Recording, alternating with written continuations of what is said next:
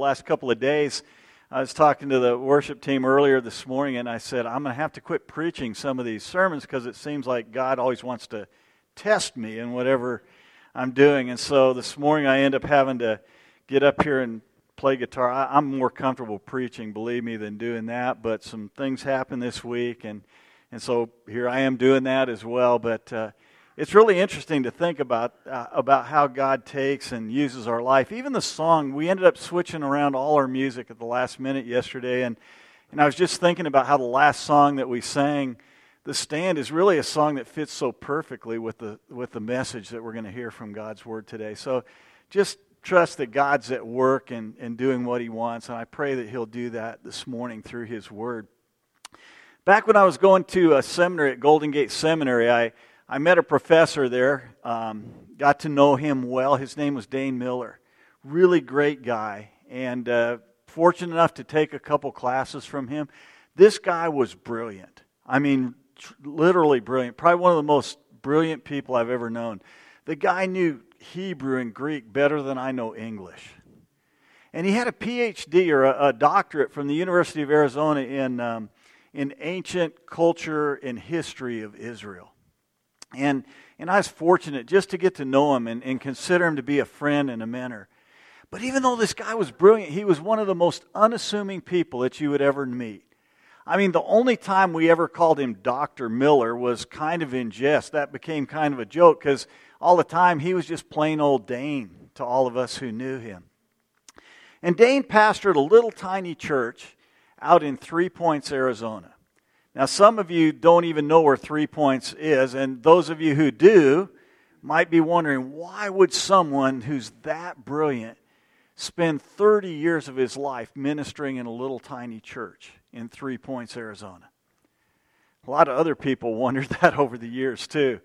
I know how many times people would talk to Dane, and they go, Dane, why are you wasting all your talent out there in this little tiny town in the middle of nowhere, this troubled little community out there? Why are you wasting all your time out there ministering when you could do so much more?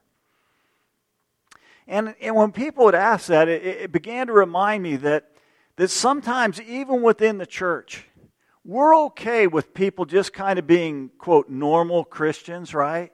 You know, they go to church most of the time, maybe put a little money in the offering plate, maybe even serve somewhere in the church once in a while. But when somebody totally, completely sells out their life to do whatever God has called them to do, sometimes we get a little uncomfortable with that, and we think, man, that person is just wasting their life, whether it's in 3 Points, Arizona, or whether it's out in the middle in a tiny village in a jungle somewhere. This morning, the prayer that we're going to look at is a prayer that's really difficult, I think, for most Christians to pray. To be real honest, it's one that I don't think very many Christians pray, and maybe most of us here have never prayed it, and probably some of us here never will pray it. It's a really hard prayer to pray. Now, all these dangerous prayers that we're looking at in this sermon series, they're all hard to pray, right?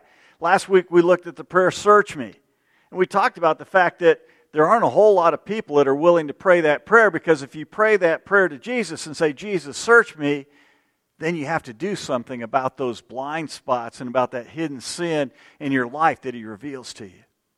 And next week we're going to look at another prayer, Send Me, and that's a dangerous prayer too, right? To just say, God, you go ahead, send me wherever you want to send me. I'm here, send me. That's a dangerous prayer. And again, not a lot of people are going to pray that. But the prayer we're going to look at this morning, the prayer, Break Me, is, I think, undoubtedly the most difficult of all the prayers to pray. Because when we pray that prayer, what we're doing is we're saying, Jesus, I want you to just take me and use me. I'm willing to pour out all my life for you to just use me wherever you want. And frankly, that's not something that most people are going to pray.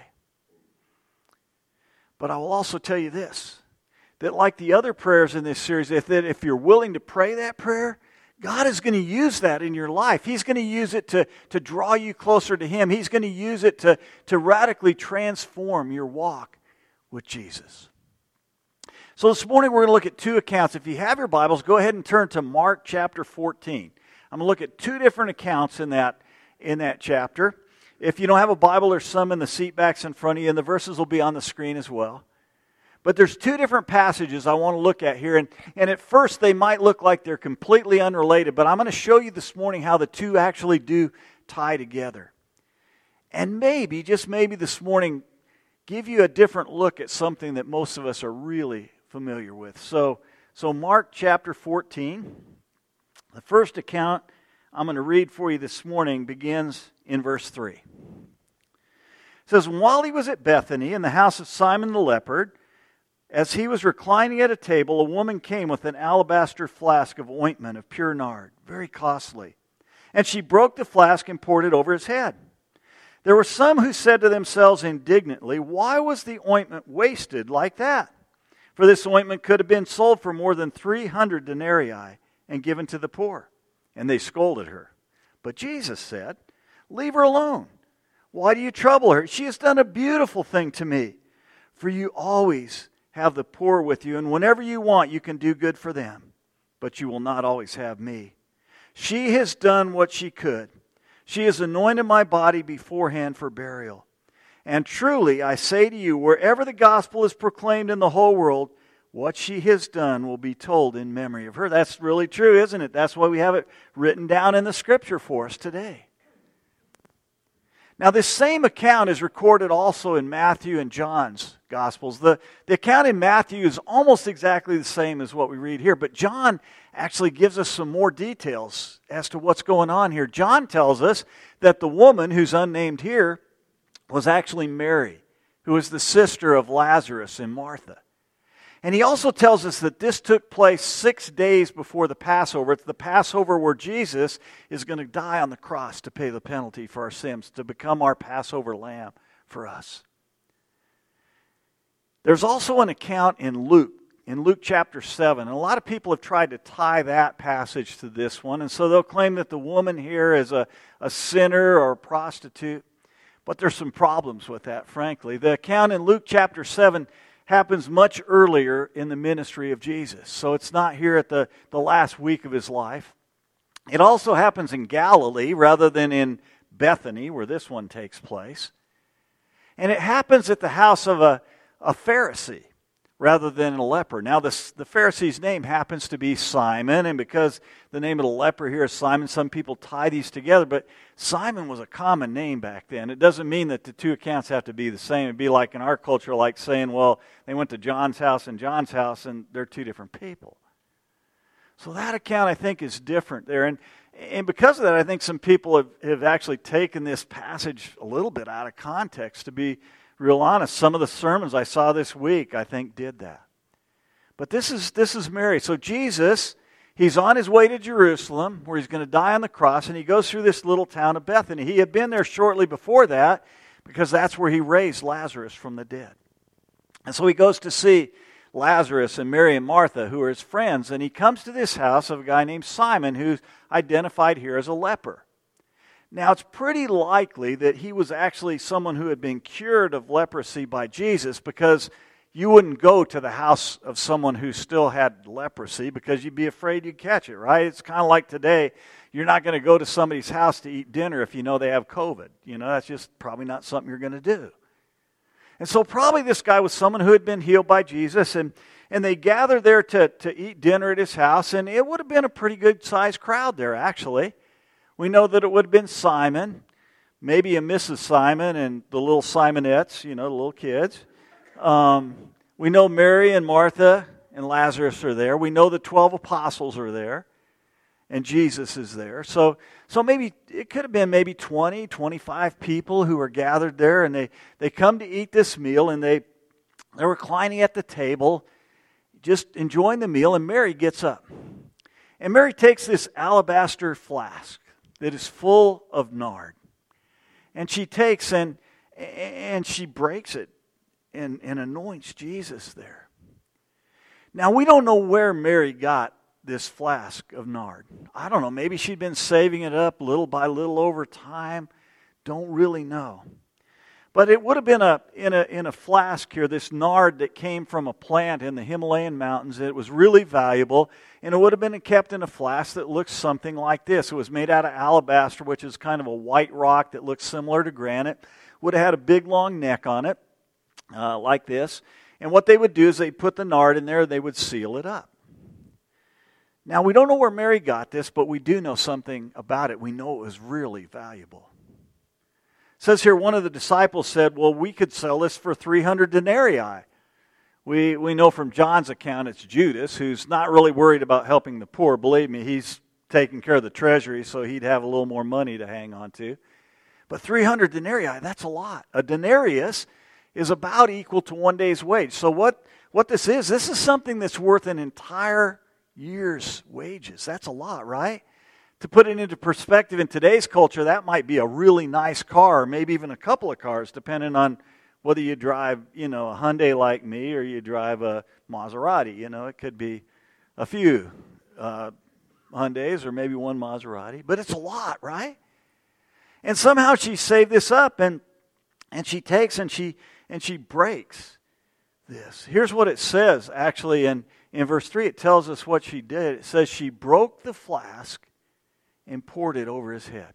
And I want you to notice two really important things here, what she does with it. First of all, it says she broke the flask.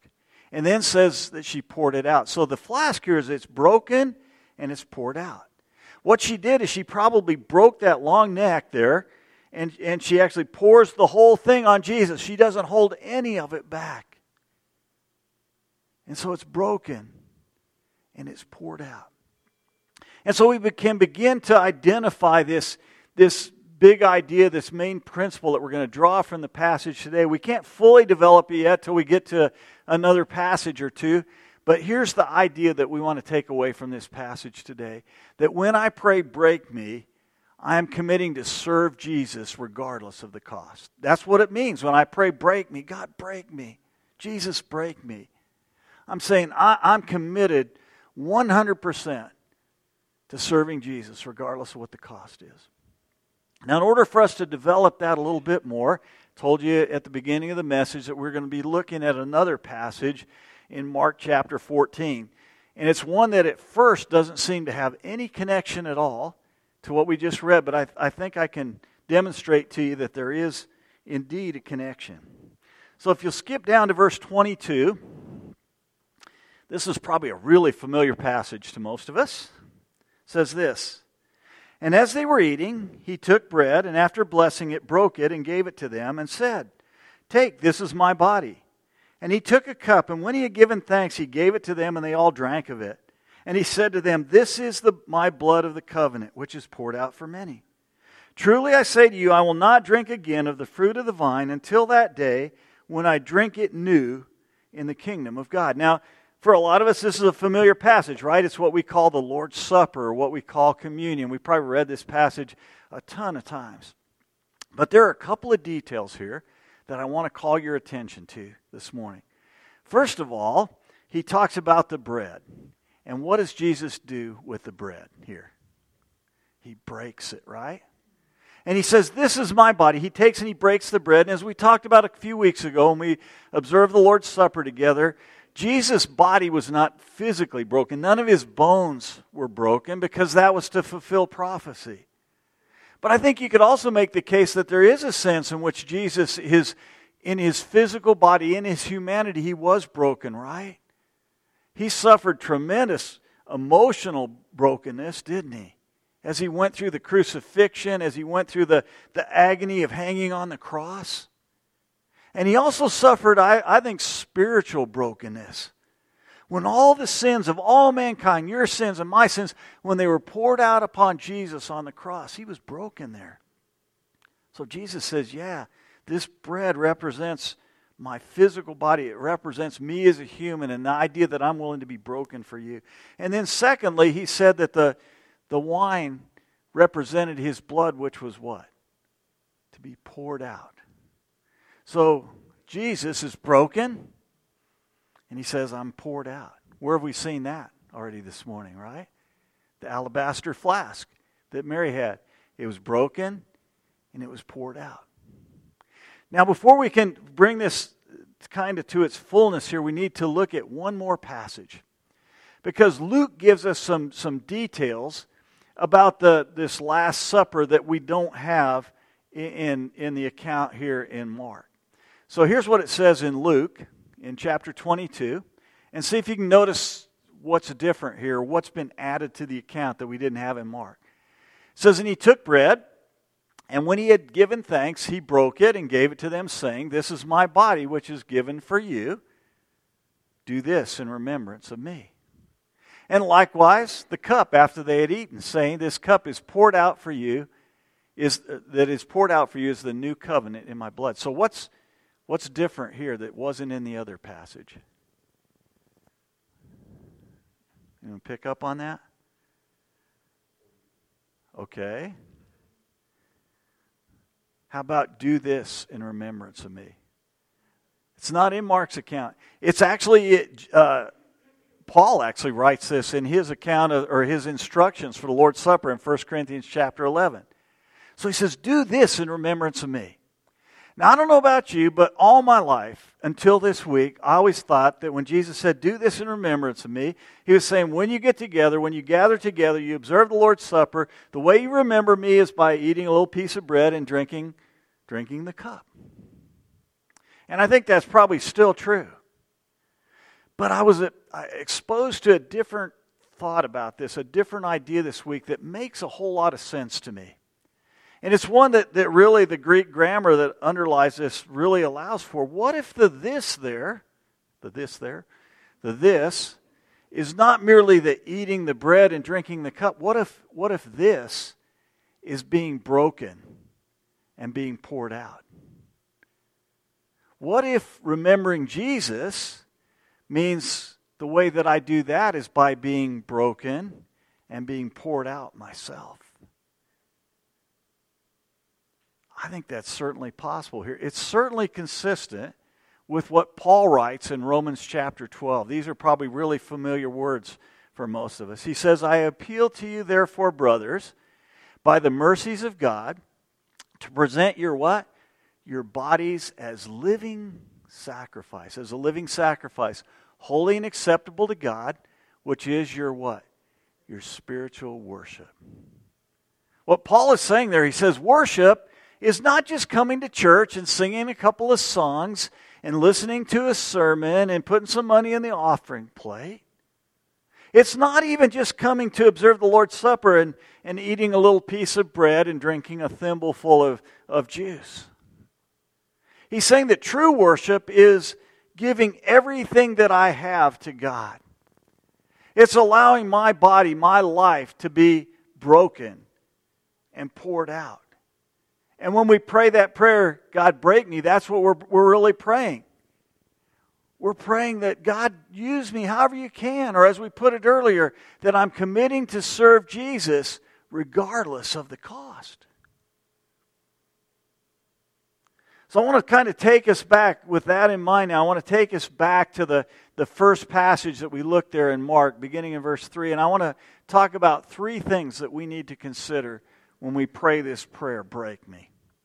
Three really important things that we need to keep in mind. The first thing that we need to think about here is that I need to be prepared to be criticized. Remember, I began the message by talking about how easy it is for us as Christians to criticize people who are totally sold out to Jesus. We're okay if they kind of just give their life a little bit to Jesus, but sometimes the people that are really sold out to Jesus, they're the first ones that even other Christians are willing to criticize. I'm not sure, to be real honest, that I've ever totally prayed this prayer, break me, in my life. I'll be honest with you. But probably the closest I ever came to that was when God called me to become a pastor, to go into vocational ministry. And I didn't take the kind of the normal path that most pastors take. I didn't get out of high school and go to Bible college and then go to seminary and then finally go become an associate pastor and then maybe a youth pastor and eventually a pastor. Heck, I didn't even become a disciple of Jesus till halfway through my college years. And I didn't go into vocational ministry till I was well into my 40s. That wasn't kind of the normal path. And I remember at the time there was a pastor who I still really respect. And when I went to talk to him about it, he wasn't very helpful, to be real honest. He's like, Pat, you really need, if you want to do this, you really need to pick up your family and move somewhere and go to seminary for 3 years, and then maybe after that you can kind of do it. He was kind of critical, to be real honest, about what I felt God was calling me to do. Fortunately, there was another pastor who was so much more encouraging. He's like, yeah, Pat, if that's what God's calling you to do, man, I'll do everything I can to help you. And he did. He helped me to get into ministry in some churches around town before I eventually came here to Thornydale Family Church. And we see in this passage how those who are the bystanders here, guess what? They were the first ones to criticize Mary, weren't they? Oh, how could she do this? That's crazy for her to sit here to pour out all this perfume on Jesus. I mean, she could have just taken a little bit of it and poured it out on him. That would have been fine. She did something they weren't willing to do themselves. And that's what we often find, isn't it, within the church? And if we're going to really sell our lives out to Jesus, the first people to criticize us are the ones that are kind of sitting on the sidelines usually, right? So a couple of things. Number one, if you want to sell your life out to Jesus, be prepared for criticism. But number two, if you're not, don't criticize those who do. I think that's an important lesson for us here. Second thing that we learn here is that generosity is good, but worship is better. Generosity is good, but worship is better. It's kind of interesting that it tells us in John that Judas is the one who's really big here and like, hey, Jesus, we could have sold this stuff. We could have given to the poor. That's not really what Judas wanted to do, but I think some of the other disciples were probably genuine that they really did want to help out the poor. But what does Jesus say?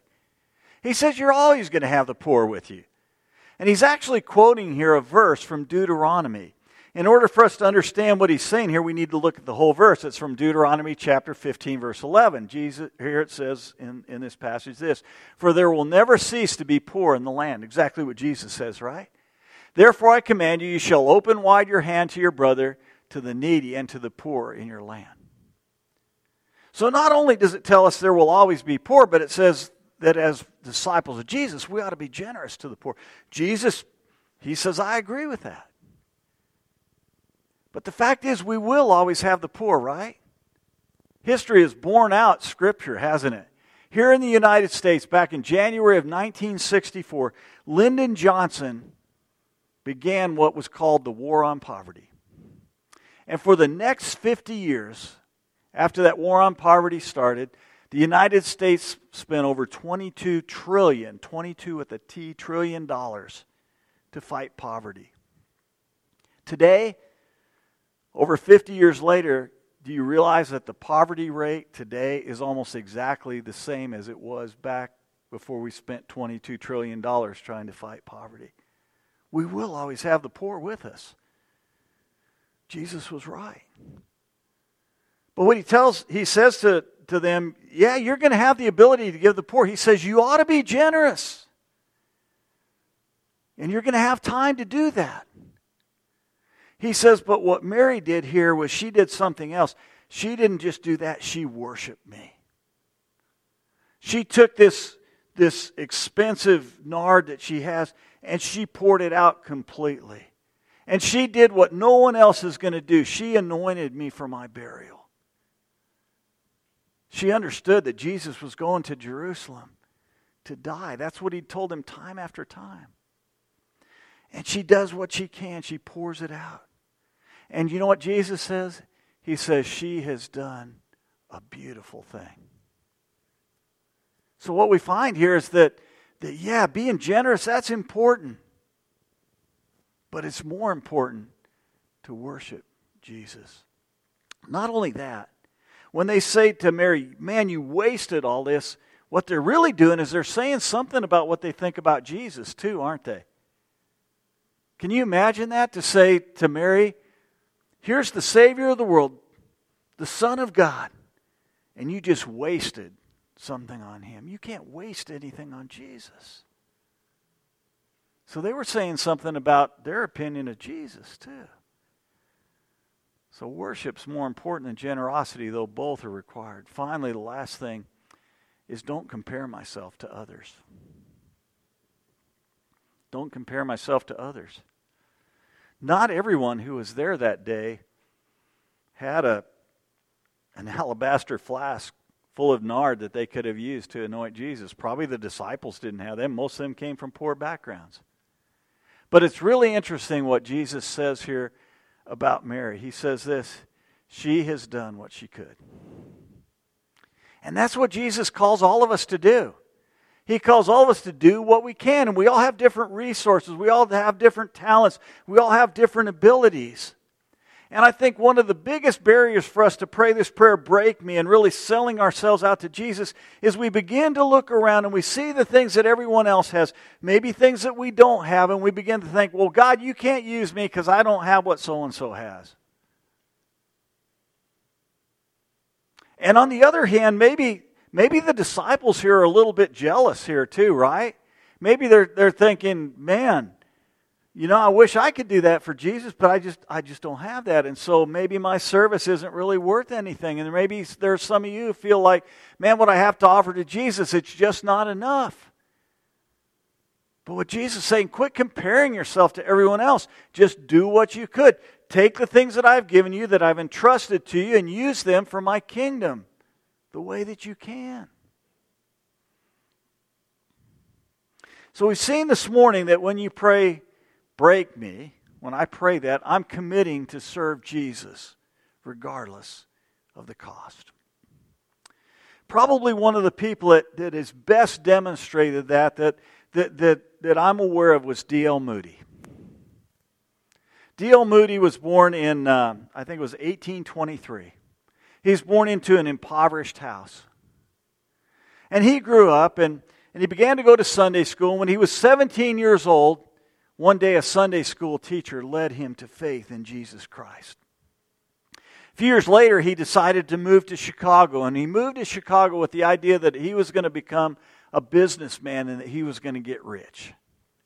And as he began his business career there, he began to teach a Sunday school class for children. Now, I have to realize D.L. Moody was an uneducated man. He only made it through 4th grade. But he used what God had given to him, and he began to teach these children in a Sunday school class, and he began leading some of them to faith in Jesus Christ. And it wasn't long before he discovered that leading people to faith in Christ gave him a lot more fulfillment than making money. And so he began to preach. And this guy who couldn't even put together, a complete sentence in English because he was so uneducated, he began to draw large crowds. It was really interesting. A lot of the newspapers of the day, they're like, how could this guy get people to come listen to him? I mean, he can't even speak proper English. But at the same time, they realized that these crowds were coming. They began to even print out his sermons in the morning newspaper. Talk about having an influence for Jesus. Well, one day, D.L. Moody went to England, and he went to a revival there, and he heard this evangelist. And the evangelist said this. You've probably heard this before. These words are really familiar. He said, the world has yet to see what God can do through a man who is totally yielded to Him. And D.L. Moody, when he heard that, he said, by God's grace, I will be that man. So my question to you this morning is, will you, by God's grace, be that man or that woman or that boy or that girl that's totally sold out to Jesus? Let's pray. Oh, Father, what a difficult prayer this is to pray. Father, and yet, for those that are willing to pray this, Father, you can use them in a mighty way. So I guess my prayer this morning is really pretty simple. Help each of us just to think about our own lives. To think about whether or not we're willing to be completely sold out for you. That like Jesus, that we'd be willing to be broken and poured out. Like Mary, that we would give all that we have and not hold back anything for ourselves. And then, Father, help us to do whatever we need to do in our life to come to that place. Father, thank you that you can use broken people like us. Thank you for that privilege. We pray it in Jesus' name. Amen.